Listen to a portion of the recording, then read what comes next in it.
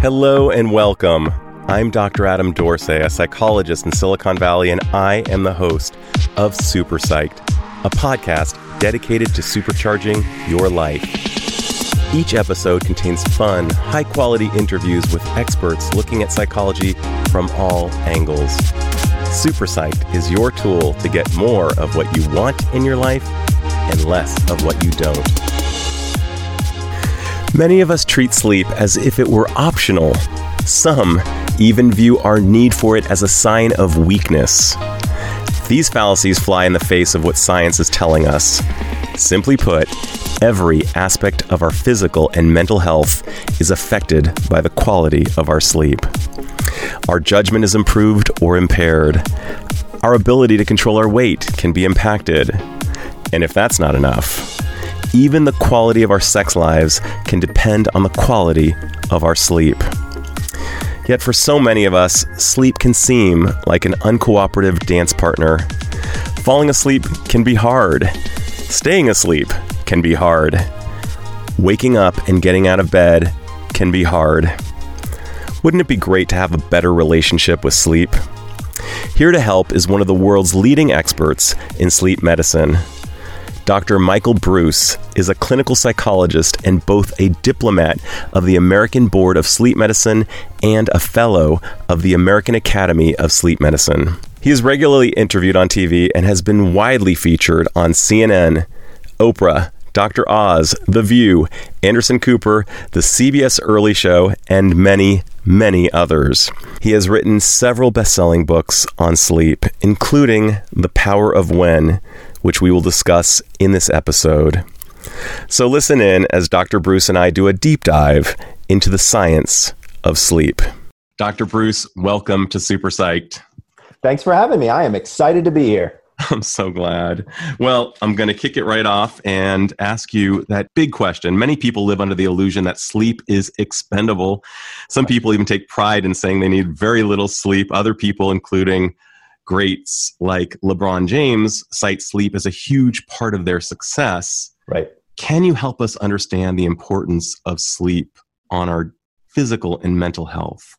Absolutely. So first of all, excellent question, and thank you for asking it. So look, here's the bottom line is we all need different amounts of sleep at different times in our lives. So this one-size-fits-all myth that everybody needs 8 hours is total crap, okay? It doesn't work that way, ever. So LeBron is actually an excellent example. My sources tell me that he can sleep anywhere from 9 to 10 hours before a game.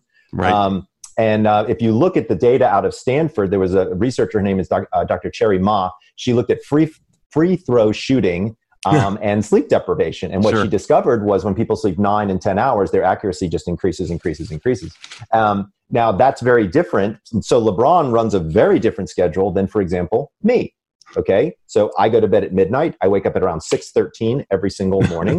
6:13? 6:13. I don't know what it is, dude. I open my eyes and bam, it's on the clock, whether I like it or not. And it's just my circadian rhythmicity. I'm so consistent with my sleep schedule that, believe it or not, and I didn't start out this way. And that's kind of an interesting point, right? Is if you can maintain a very large level of consistency with your sleep in terms of your wake up time, the amount of sleep that you require begins to shrink.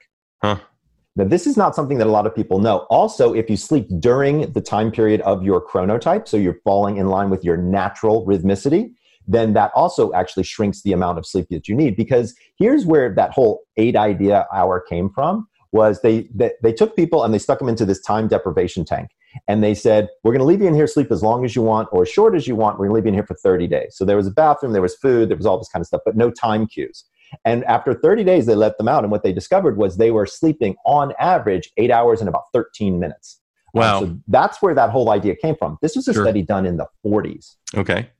And so now let's fast forward to the 2020s, right? With all the different influences that we have, blue light, stress, all these different things, the evolution of our sleep has certainly changed. Now let's go down a separate path. Let's look at somebody, for example, who has significant mental health issues, right? So let's take somebody who's got major depression or bipolar disorder, right? These people cannot change the amount of sleep because we now know that when they become sleep deprived, almost all of their symptomatology increases dramatically. Sure. Right. And so when we talk to people who have depression, anxiety, bipolar, even some of the more profound things like schizophrenia, things like that, we have to really keep those folks on a nice, tight schedule, because sleep affects every organ system, every disease state. Everything you do better with a good night's sleep. And if you have any type of mental health issue, and by the way, 100% of people do, so you're not alone. We all have got something. Let's just be clear about that. Your whole emotionality is affected by sleep. My daughter actually says it the best. She says, Dad, when you don't get enough sleep, you're a grumpy fish. Sure. Right? I mean, does it make, I mean, it's the perfect descriptor, right? Grumpy fish, like that describes it to everybody. But if we really want to break it down, physically, here's what I can tell you, is when you're more sleep deprived. Well, let me give you a great example. Cancer cells multiply faster the more sleep deprived you are. Isn't that amazing? Cancer. Yes. Right? So we're not messing around here. We're talking about one of the largest killers in the universe gets worse when you don't sleep well. Same thing with high blood pressure. Same thing with all cardiovascular problems, right? I mean, literally every physical issue has a circadian rhythm, number one. And number two, if you don't sleep well, it just gets worse. I'm not actually aware of any physical thing that you can do, any physical process that gets better with sleep deprivation, right? And so then we have to define what is sleep deprivation, right? Because it's different. So if I'm sleep deprived, it's because I've slept 5 hours and 45 minutes. You might be sleep deprived, for example, if you sleep the amount that I do, which is 6.5 hours or so. Sure. Right. So again, this is going to be different, and it's going to be different inside our families. So our bed partners may need a different amount, or our children may need a different amount. And of course, it changes across the ages. Sure. You know, I often think of Chicago O'Hare as being the airport through which all airplanes must pass. And I usually refer to sleep as being the O'Hare airport of all behaviors. Everything passes through, every endocrine, every emotional, every motor skill, and I had the pleasure of interviewing a 90-plus-year-old, very successful man, and I asked him, what is the single criterion for living a good life? And he said, judgment. And judgment is so profoundly impaired in the absence of good sleep. Yep. I want to go to the point that you mentioned about chronotypes, because that's a relatively new term, and many of the listeners have not heard of it. Oh, right. You've actually established basic chronotypes that are associated with sleep in terms of sleep hacking. Can you talk a little bit about that? Of course. So the concept is called chronotypes. But here's the good news: is everybody's already knows what this concept is. They just haven't heard that word before. Right. And so if you've ever been called an early bird or a night owl, you know what a chronotype is. So what we discovered, so back in the 70s, people started looking at these ideas. Are some people early risers, some people late? What's going on here? How does that work? What they discovered was early, middle, and night. That was kind of going on for 30, 40 years. Now, to be clear, this is genetic. This isn't something that you actually get to choose. And although many people would like to. That's why I laugh. I really wish I could. I don't love my chronotype. Right. No, and many people don't. Many people say, gosh, I wish I was a lion, which is the early bird. Exactly. That's what I want to be. They're like, I want to wake up at 4:45 every morning and start my day and kick ass and do all of these great things. But here's the good news. Is if you're not born a lion, there are a lot of ways that you can still maintain good levels of energy. So I don't want you to worry about that. But let me back up and let me delineate out all the different types. So early bird is now called a lion. Sure. Okay. And so what we did was we put animals with each one of them. So that way people would relate to them. Here was the funniest part is when we're sitting, you can only imagine sitting around in the marketing meeting saying which animals should be which. Right. It's like nobody wants to be a porcupine, Michael. So I think that one's out, And so I had to choose animals that people would want to be, and that actually followed the circadian pathway that we were talking about. So early birds turn into lions. Lions actually get up before dawn. They usually have their first kill before dawn, and they're the hunters, obviously. Right? Now, when we talk about these people as early risers, there's actually a lot of personality characteristics that we now know about them. These are very highly organized people. Oftentimes the COO of a company, so they're oftentimes the operator. The CEO is usually the visionary. Actually, those tend to be more night owls at times. But the operators, the people that get stuff done, have a tendency to be early morning lions.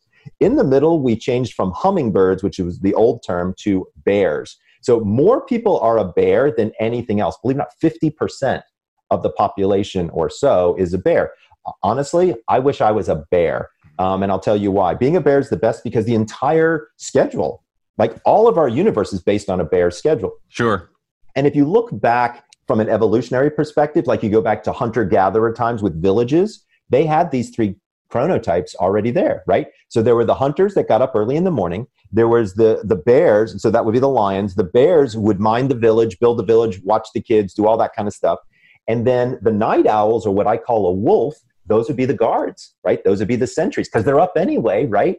And so this is something that is not new. This is something that's been around forever. My contribution is I added insomnia to this because I found a genetically predetermined type of insomnia through looking through the literature that people can identify with and understand. And so some people have just a super erratic sleep schedule. Those people I call dolphins. Now you're probably wondering, okay, Michael, why dolphins? Like I get bear and I get wolf and I get lion, but why dolphin? So many people don't know this, but dolphins sleep unihemispherically. So half of their brain is asleep while the other half is awake looking for predators. I felt like that was a great representation of my insomnia patients who are never quite asleep type of thing. And who doesn't want to be a dolphin? Like that's kind of cool, right? You know, I mean, dolphins are, I mean, out of all the animals. I believe myself to be a dolphin, and I'm not exactly thrilled by it, but yes, I kind of want to be either a lion or a bear. Yeah, yes. Well, and so dolphins are my problem children, right? And so they're the ones who have actually a lower sleep drive, genetically speaking. And that's something that's important for people to realize because, you know, we're talking about this whole topic of how much sleep does a person need, right? This is all genetically predetermined. Exactly. So as an example, as a night owl, I actually don't require as much sleep as an early bird or as a bear does, genetically speaking, which is kind of cool. I mean, it's good for me. It's extremely cool. But at the end of the day, I hate mornings. Like, to be clear, the only thing I hate more than mornings are morning people. Those people are terrible, right? I mean, they're so freaking chipper every morning, driving you crazy. I'm like, I'm done with this. But once you know and understand your chronotype, here's the coolest part, is everything gets easier. Right? So if I know that my hormones kick off at 5 a.m. like a lion would, then I can actually track my hormones very easily. And I know when times are that I've got high energy during the day and when times I've got low energy during the day. I'll know times when I'm more creative and times when I'm less creative. All of this is actually in my book called The Power of When, because it's when you do something, you can actually get the most out of it. And so that's kind of the concept behind the book and the chronotypes. Absolutely brilliant. Just a little bit of a pivot. Many people believe alcohol is a good substance to assist their sleep, and yet you and I both know that unfortunately it's not. And I was wondering if you could kind of break it down. Of course. So number one, alcohol is no bueno. No bueno For nighttime for a few different reasons. So first of all, specifically when you're talking about times during COVID, let's be very clear. Alcohol reduces immune function, period. End of story. The data is very consistent on that. So if that's a concern for you, you should obviously slow down your drinking. But more importantly, alcohol almost obliterates stage 3-4 sleep. Stage 3-4 sleep is your physical restoration. So literally 90% of the reason, well, I shouldn't say 90, probably 60% of the reason you get a hangover is from lack of deep sleep. The other 40% is from dehydration. Right? So remember, alcohol is a diuretic. So once you're drinking a few beers or a couple scotches and you have to pee, once you break the seal, you're peeing all night long, right? Right. And so you become dehydrated. So here's what's fascinating. People don't know this, but sleep in and of itself is a dehydrative event. So just from breathing, we lose almost a full liter of water from the humidity in our breath all night long. Wow. Isn't that fascinating? And then we weigh less in the morning, of course, but. Right, which is the great part about weighing less in the morning. But if you drank alcohol, right, and you started to dehydrate from that, then you sleep, which is the dehydrative event, and you wake up in the morning, your body is so dehydrated at that point that functionality is definitely going to start to ratchet down quite a bit. Now, here's the real trouble, is when somebody grabs a cup of coffee as the first liquid that passes over their lips, because caffeine is a diuretic, right? And so you think you're dragging it, and then you drink some coffee and it's going to help you. But the fact of the matter is caffeine is the worst thing you could do in the morning. You should be drinking water, about 18 ounces every morning. Sure. And even though alcohol is a depressant and can help ostensibly getting us to sleep, it has an excitatory effect, paradoxically, in the middle of sleep. Yeah, well, so there's two excitatory effects that are interesting with alcohol. One is once you get past about 2 drinks, right, it's a mess. right? And so most people, 1 or 2 glasses of wine, you're chill, you're relaxed, everything's good. It's very interesting. Once females get above into the 3rd drink, it can be excitatory. And for men, when they get to the 3rd drink, they can actually get more aggressive, right? And so one of the things that you don't want to be is drunk and aggressive.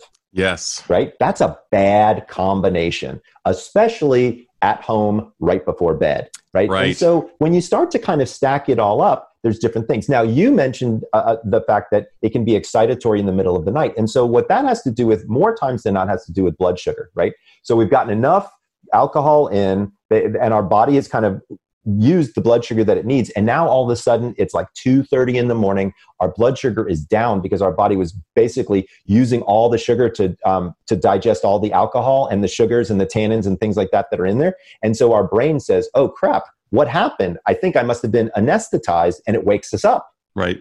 Because our brain doesn't know why all of a sudden we just went unconscious. We just poured a toxic substance. Unfortunately, yes, alcohol would be considered a toxic substance to our bodies in there. And then our body has got to break it down and eliminate it. And then it wakes up and it's like, holy crap, what just happened? Right. Right. It's like literally if you walked up to somebody and stuck an IV in them and then pulled it out and then they woke up 10 minutes later and like, what's going on? That's kind of what happens when you drink alcohol before bed. So we're talking about the midnight wakenings, and a lot of people wake up from midnight to 3 a.m. P and they go back to bed and their mind is racing. They cannot fall back asleep. Oh, yes. Let's talk about that phenomenon for a second. What is the best advice for someone who has woken up and is having trouble falling back asleep? Yep. So this is arguably the most popular question that I get, other than what mattress should I buy? That turns out to be the most popular question, oddly enough. But I'll have to ask that later because I am curious. Yeah. What do I do if I wake up in the middle of the night? So first of all, so that everybody knows, I've actually written extensively about this on my blog. So if you get the chance to wander over to www.thesleepdoctor.com and click on the blogs, you will find quite a few blogs that give you strategies to use for what to do in the middle of the night. But let's just talk about the 2 or 3 things that could be going on and what you can do to identify them. So if you're a male, the first thing you need to understand is if you're waking up in the middle of the night, do you really have to go to the bathroom or not? Right? So if you have to wake up and go to the bathroom, so I'm 52 years old. I just started within the last probably year and a half, maybe twice a week, waking up in the middle of the night to pee. So what did I do? Called my urologist immediately, said, hey, could I have an enlarged prostate? Good news, don't have an enlarged prostate. I was drinking too many fluids before bed because I was trying to get my water in. So now I've moved my water to earlier in the day, and now I don't have that as an issue. So if you're a guy and you wake up in the middle of the night, call your doctor and make sure your prostate is good. Bottom line, that's the first step. Let's say you're fine. What do? Okay, let's talk through that as an idea. So there's a lot of different strategies, but I'm going to tell you exactly what to do and how to do it. So when you wake up in the middle of the night, the first thing that you're going to do that you should not do is look at the clock, okay? Because everybody does it. And then you instantly do the mental math, right? How much time do I got? How much time do I have left? And then something interesting happens. You get pissed off. Sure. Right? Because you say, oh, crap. I've only got 2 hours, 3 hours, 1 hour left before my alarm goes off. Yep. Ugh. Sleep. And you try to sleep. Right. Exactly. So here's my theory about sleep. I believe that sleep is a lot like love. The less you look for it, the more it shows up. Right? So if you're out there trying to find that perfect person for you, the second you stop, that person has a tendency to show up in your life. Really, the same holds true with sleep. When you're trying to sleep, it's causing all this autonomic arousal, right? And so what happens is your sympathetic nervous system kicks into gear. We want parasympathetic for sleep. But when you're angry, sympathetic kicks into gear. Your cortisol spikes. There's no freaking way you're going to sleep at that point. So here's my advice of what to do in the middle of the night. So I'd love it if you didn't look at the clock, but I'm not so foolish as to think that that's not going to occur. Right. I'd like you to flip the script. So instead of it being a negative experience, it becomes a positive experience. Okay. So how on earth do we do that, Michael? So this is what I started doing personally, and then I did it with my patients. It's all about intent, right? So when I look at the clock, here's what I say to myself. This is awesome. I've got 2 more hours to potentially fall back asleep and get some great sleep. I know that if I lie here, even if I don't fall asleep, an hour's worth of rest is worth about 20 minutes of sleep. So I'm going to chill and I'm going to relax. And if I get some extra rest, that'd be awesome. But if I don't, that's okay too. And I just close my eyes, right? What an important thing, by the way. Intent. Sorry, go ahead. I love that you said rest, an hour of rest is worth 20 minutes of sleep. Correct. That's a very important piece of knowledge for people to carry. Mm-hmm. Yeah. So even though they're just laying still, they are getting benefit. There's no question. Absolutely. Absolutely they are. So again, change your intent. Mm-hmm. Now, let's say that you've told this to yourself and, oh my gosh, I just can't turn off my brain, Dr. Bruce. I mean, I did what you said and I'm being super positive, but I've been here for 20 minutes and all I can think about is my business or my social life or something else that's going on. Absolutely. So we can use distraction techniques to help us out here. So the other piece of information that lots of people don't know is you want your heart rate to be at 60 or below in order to enter into a state of unconsciousness. So I have a couple of different techniques that you can utilize. So one is 4-7-8 breathing technique, right? So a 4-7-8 breathing, which was created by the Navy SEALs, breathe in for a count of 4, hold for a count of 7, breathe out for a count of 8. It dumps your heart rate.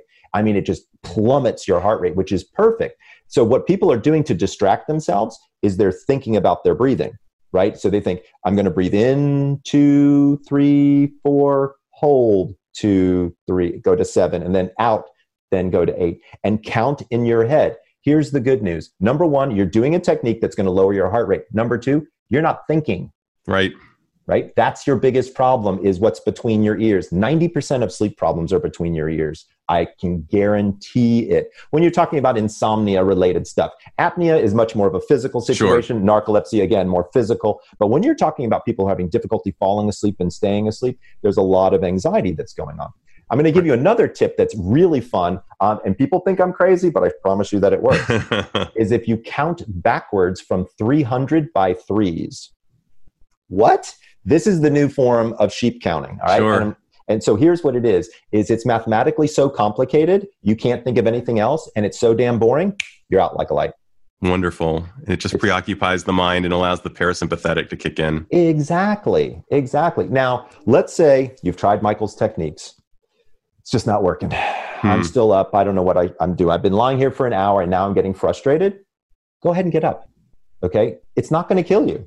Don't take any naps during the day, but the key factor here is do not go to bed earlier than you normally would. Because a lot of people, here's what they do. Oh, I woke up at 4 o'clock in the morning. I couldn't go back to sleep. I am dragging it all day long, Dr. Bruce. So I'm just going to sneak in and I'm going to go to bed at 8 o'clock and I'm going to catch up on that sleep that I missed last night and I'm going to go forward. It's a great plan. Right. Unfortunately, your biology is not going to comply. Right. So there are two different systems in the brain. One is called your sleep drive. The other is called your sleep rhythm, right? Drive is something that gains over time. So when a cell eats a piece of glucose, something called adenosine comes out the back end. Adenosine builds up in your brain, makes you sleepier and sleepier. That's what makes you fall asleep. However, in order for your body to actually go to sleep, you need your circadian rhythm. So remember how you were talking about Chicago O'Hare before? Sure. As the place that everybody has to go Everything through. has to pass through. So Chicago O'Hare is actually the circadian rhythm of the entire, aeronautics system, right? And so if everything has to go through there, when something jams up at Chicago O'Hare, you feel it at multiple airports down the road, right? It ripples. Exactly. The same holds true with circadian rhythmicity. When your sleep is off, all of your rhythms are off. And that's why you speak about being consistent about your sleep times. Exactly. And so if you have an opportunity to go check out The Power of When or look at my quiz, it's called chronoquiz.com. You can figure out what your avatar is, what your chronotype is. And then it also will tell you what time to go to bed, what time to wake up. And so once you start putting these pieces together, it actually works out really, really well. That's fantastic. Before I forget, beds. Let's go there. Yeah, absolutely. So when you talk about mattresses, so here's the thing. I believe that sleep is a performance activity, right? So I'm a runner. And when I run, I can run in flip-flops and cutoffs with torn shirt, and a boombox on my arm, but my time's not going to be too good. Right. But if I've got my Asics on, my dry fit wear, my tunes playing on my iPhone, I can move, right? Sure. Because I can perform better because I got the right equipment for running. I would argue that there's equipment for sleep, and it's called a pillow, a mattress, sheets, and whatever else you may need to help you out, right? So let's talk about mattresses, because mattresses are very, very important. The number one question that I get is, what bed should I buy? You know what the number two question is, other than what do we do about waking up in the middle of the night? The number two? No, about mattresses. That is that is a big question that I get, is when should we have sex? And we can talk about that too. Cool. It's what does it all mean in the mattress world? There's so much marketing BS in the mattress universe. It is insane. Okay. Wow. And I've worked with companies where we've got beds that are super high-end luxurious and beds that are less than $100, right? And everybody has a tendency to use different marketing speak, as it were. So to be fair, I have some clients, I work with a lot of celebrities where they may actually have a $15, $20, $50, $80, $100,000 bed. That is not an uncommon thing to have. Sure, I've seen them. Yeah, with some of my celebrity clients. Yeah. But generally speaking, what is a good, solid product and what should people be looking for? Let's break that down really simply, okay? So number one, I don't usually give brands, but I'm going to do it anyway. Okay. I like the Simmons Beautyrest Black or Platinum Hybrid. And I'll tell you why. It's got springs for the support layer, it's got foam for the comfort layer, and it can be on an adjustable base. I've personally put probably north of 200 or 300 people on that product, and I've never had somebody complain about it, ever. Fascinating. So what you're looking, and that would run you about $2,300 to $2,500, right? So it's not a cheap bed, but that is a bed that's going to work, and it's going to work well. And amortized over the life of the bed, it's actually nothing. Correct. Now let's talk about that, because I think that's an interesting thought process, right? Is amortized over the lifetime of the bed. You know, people ask me, when should I buy a new bed? Like there's a turkey timer on the side that pops or something, right? And says, now's the time, right? Wouldn't that be nice? I would argue that your body will change faster than your mattress, right? So your support needs, right? And so I'm a 52-year-old male with low back pain, right? And so if I continue on running and I damage my back more, the bed that I'm currently in may not be the right support for me, right? And so I have to look at my body, and I have to scan my body on a fairly regular basis to make sure that I'm getting the correct support and comfort that I want from a mattress. So Michael, how do you know that? If you get up more than twice a week and you're stiff and sore, you may need a new bed. The other thing is, where is the pain that you're feeling? If you're feeling pain from your ear to your shoulder, that's your pillow. If you're feeling pain in the middle of your torso or lower, that's probably your bed, right? And so the easiest thing to do is, if you're waking up stiff and sore, go get a new pillow first. Number one, it's a hell of a lot cheaper. But number two is, it might solve the problem right then and there. Because a lot of times when people buy pillows, they're overstuffed. And so what that does is it jacks your neck to one side and it causes strain here. And so then you're twisting and turning and shuffling all night, and it's, and all you really needed was a better pillow. Right. So the very first thing I tell people to do if you're looking for sleep equipment is get a new pillow, and get a pillow that's right for you. I wrote a great article called How to Pick a Pillow. And you ask yourself 3 questions. So number one, first question, squishy or firm? Right? Because do you like the memory foam block of cheese, or do you like the super squishy? So that's the bifurcation there. Okay. The next question is, what position do you start out sleeping in? Back, side, or stomach? Because you're going to need different heights of pillows for that, right? Because if you're a side sleeper, you have to make up for the space between your ear and the outside of your shoulder. If you're a back sleeper, if you had a pillow that was that thick, your chin would almost be in your chest, right? Because it'd be too thick. Exactly. So you need to think through the idea of, how do I start out my night? I get it. People toss and turn and rotate throughout the evening, but how do I start my night tends to be the way we can pick our best pillow. Also, to just be really clear with you, I don't have just one pillow.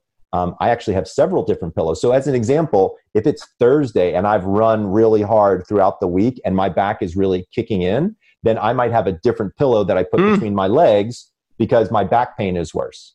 You see what I'm saying? So absolutely. You should it's a great thinking through these ideas. Like, nobody just needs one pillow. It's almost like a musician having various guitars for different needs. Yeah, exactly. Right. They're different tunes, and you've geeked out to sleep enough to know that there is a difference between various products. There are so many products on the market, including the Apple Watch, which allegedly tracks our sleep. And I'm wondering, do any of those actually do an accurate job of what they propose that they do? Absolutely. So let's talk through trackers and sleep trackers. So first of all, people might have noticed I'm wearing an Oura ring. This is a sleep tracker in a form factor of a ring. Full disclosure, they've asked me to be on their scientific advisory board, but I can give you a very non-biased opinion across all of it. And by the way, I imagine you have no financial ties with Simmons. Just that may come up. Okay, cool. I do not. But no, that's the right question. But with regard to this Oura ring, it sounds like there's... So with Oura, they've asked me to be on board. And so let me be clear. Oura is the cream of the crap. Huh. Okay? So they're the best of the worst. Okay? What do I mean by that? The cream of the crap. Right. Let me tell you what I mean by that. Sleep is an incredibly complicated metric, right? So think about where all this came from, because it came from tracking steps. Right? So somebody came out and said 10,000 steps a day is what you need. It's kind of like that whole 8 glasses of water an arbitrary figure. Right. Let's say 10,000 steps, right? Steps is not hard. My daughter can do a calculus equation and figure that kind of algorithm out, right? You just need the length of your leg, your gait, and you know basically how to get to those 10,000 steps. Sleep, much different type of metric. What is a sleep score? What is it? What are the variables? What makes up a sleep score? Is it how quickly you fall asleep? Is it how quickly you get to deep sleep? Is it how quickly you get to REM sleep? Is it your number of awakenings? Is it the length of the awakenings? Is it how fast your cycle is? I can go on and on. The variables could mount into over 100 different variables. So when we try to pick a number to represent an event like sleep, it would kind of be impossible to do. So it's not particularly surprising to me that the tracking companies are having a difficult time being accurate. The biggest problem with all the trackers is level of accuracy, because remember, sleep is measured by brain waves. Mm-hmm. They're trying to algorithmically go from data that they collect on my finger to making it equal to data that they could collect from my brain. Sure. That is not an easy process for anybody to do. I would think not. Yeah. Now, to be clear, I think Oura's probably done it the best, but it's very difficult and the accuracy levels aren't working really well. So whatever tracker you have, and to be clear, you can track your sleep with a paper and a pencil. Okay. It's called a sleep diary. Mm-hmm. It's very simple. There's 5 to 10 questions. You can track your sleep and you can learn a whole heck of a lot. Here's what I would tell you about, generally speaking, about trackers is you don't want to look at the absolute data. You want to look at the relative data. So when my tracker turns to me and says, Dr. Bruce, you're only getting 14 minutes of, let's say, deep sleep a night. If it says 14 or so minutes every single night, I don't think I care. Mm-hmm. I know I'm getting more than 14 minutes. Right. It is accurately being inaccurate. Sure. It's consistently, it's consistent, it's right. consistently being inaccurate. But if it goes from 14 minutes to 411 minutes, I'm interested in the delta. Sure. Right? I want to know why did it change. So then I'm going to go back and look at my behaviors. So when we're talking about trackers, the reason that none of them are great is because it's a complicated metric. What we all need to do is really understand the numbers that we're getting, and then we can make some assumptions and do a little bit of testing.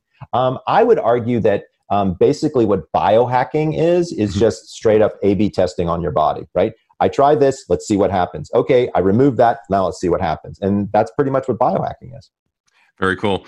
What are your favorite tips, easy to implement tips? Mm-hmm. So I've got 5. Okay. So I have a 5-step plan. It's super easy for everybody to remember. And if you follow this 5-step plan, I promise you will sleep well. Okay? No question about it. Step number 1 is stick to one wake-up schedule. So whatever the time is, and I don't care, hopefully it's based on your chronotype, get up at the same time every day, including the weekends. Wow. Right? Very hard to do. It's not. Once you get used to it, you're done. Okay. Just to be clear, in 21 days, you'll form the habit. It literally takes that long for your circadian cycle to reset. Once you're locked and loaded, your body does the rest. And yet I imagine within those 21 days, it is a bit of a journey. But there's no question it's a journey. Okay. You got to be motivated. Sure. But stick to one wake-up time. One wake-up time. Step number 2 is to stop caffeine by 2 p.m. So right. I'm not going to tell people to stop caffeine completely because nobody would listen. And to be fair, I wouldn't. I like coffee every once in a while. There's nothing wrong with that, right? So, but caffeine has a half-life of between 6 and 8 hours. So if you stop at 2, average bedtime in the United States is between 10 and 11. Sure. Then you should have at least half of it out of your system. Definitely. So notice I didn't say no caffeine. I just said, please stop at 2 o'clock. So step number 2 is to stop caffeine by 2 p.m. Step number 3 has to do with alcohol. So we were talking a little bit about it earlier, but it takes an average human body 1 hour to digest one alcoholic beverage. So remember, alcohol is a diuretic. So if you have 1 glass of wine, drink 1 glass of water and wait 1 hour before bed. If you have 2 glasses of wine, drink 2 glasses of water and wait 2 hours before bed. Once you hit the third, that's when it turns into no bueno world, right? And we were talking about that earlier. That's when you can either get excitatory or aggressive, which is not what we want. So step number 3 is at the absolute outset, stop drinking alcohol 3 hours before bed. That gives you an opportunity to drink 2.5 glasses and stop. Step number 4 has to do with exercise. The single best way to improve the quality of your sleep is with daily exercise. You don't have to run a marathon, but you do need to get out there and get a good sweat going. But you don't want to do that too close to bedtime, because that core body temperature will actually make it difficult to fall asleep, because when you're running or exercising, you raise that body temperature up, and you got to be careful with that. So step number 4 is to stop exercise 4 hours before bed. The last step has to do with your morning routine. When you wake up in the morning, the very first thing that you should be doing is grabbing a bottle of water, drinking that water, and then getting 15 minutes of sunlight. So step number 5 is to give the sun a high five every morning with 15 minutes of sunlight. So step number 1, wake up at the same time, 1 scheduled wake up time. Step number 2, stop caffeine by 2 p.m. Step number 3, stop alcohol 3 hours before bed. Step number 4, exercise daily, but stop exercise 4 hours before bed. And step number 5, give the sun a high five every morning, get 15 minutes of sunlight, which helps turn off the melatonin faucet in your brain, gets rid of that brain fog, and you are good to go. That is absolutely brilliant. I love those 5.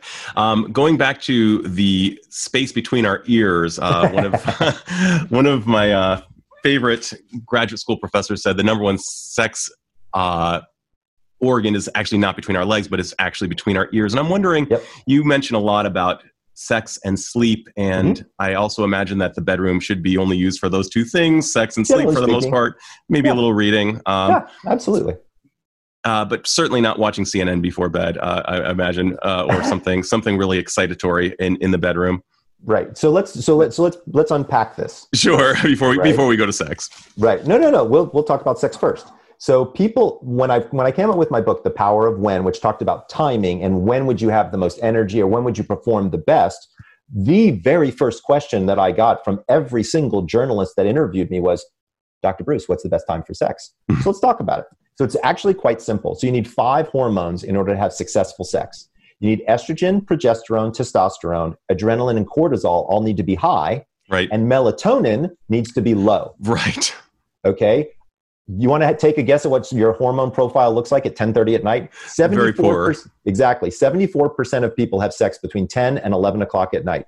Don't ask me how I know that. We had to run a survey to figure it out.